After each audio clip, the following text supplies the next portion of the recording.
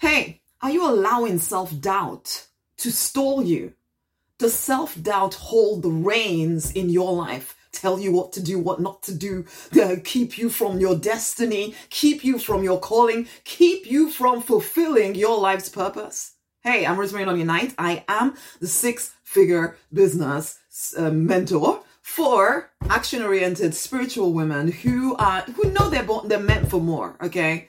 But you might feel stifled by self-doubt, you give too much and blah, blah, blah, blah. But you know you would like to take your business, start a business, following your calling, and take it to six figures or more. If that's you, I am the woman for you. Now, this is the thing. Are you allowing self-doubt to determine what you do or not do with your life?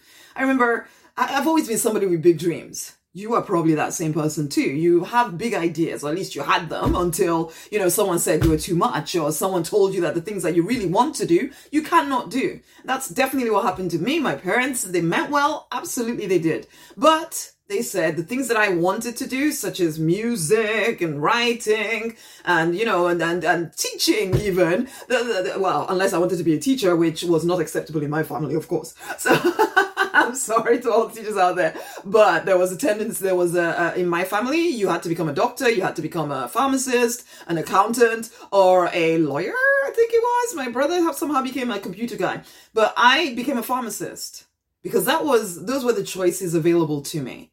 At least that's the way it felt. Because to them, things that I was particularly interested in, the things that felt natural to me, like music and writing and creativity, that wasn't going to make me money, I was told. Okay? You can't have your head in the clouds, Rosemary. You have to be practical. You have to, what are you going to do to make some money? And I know they meant well, and pharmacy is it's a good job, just not for me.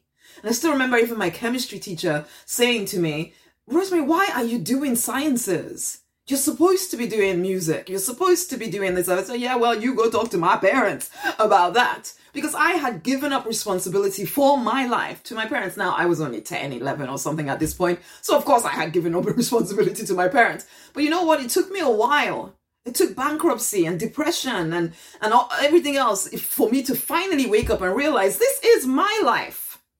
This is my life. If am I going to live forever with this voice in the back of my head saying, you can't do that, Rosemary. That's not practical. That's not reasonable. And the crazy thing about doubt is that somehow it's even worse than fear because it comes to you logical. It comes logically to you. And it seems like the sensible, reasonable thing to do. And you look around you and most people are following along with the sensible and reasonable thing to do. So then you feel crazy for having these big ideas that other people think you can't have your cake and eat it. Come on now, Rosemary. That's definitely, I've had people saying that to me. You kind of have to give up. And you know what? For a season, I did give up.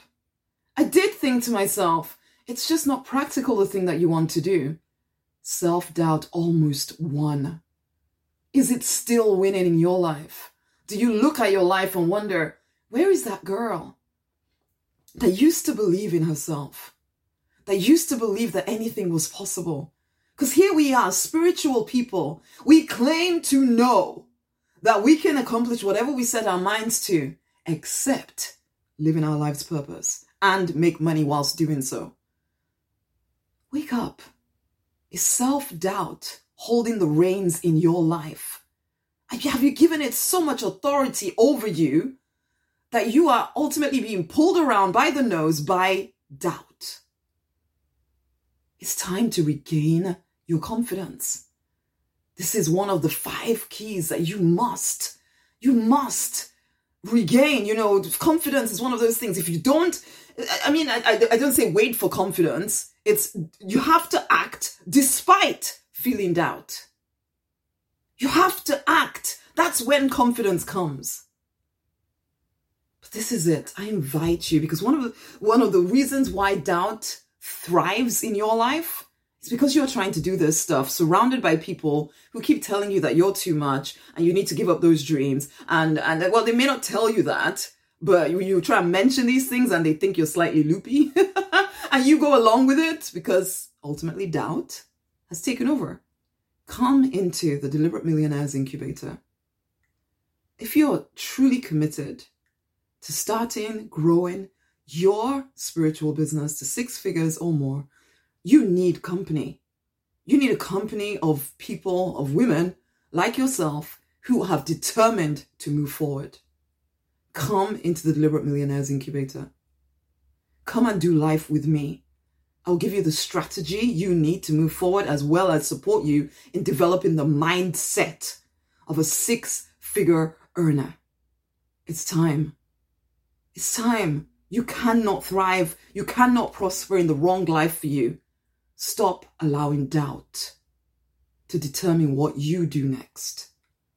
Come into the incubator. The link will be around this video. Go and take a look at what's on offer.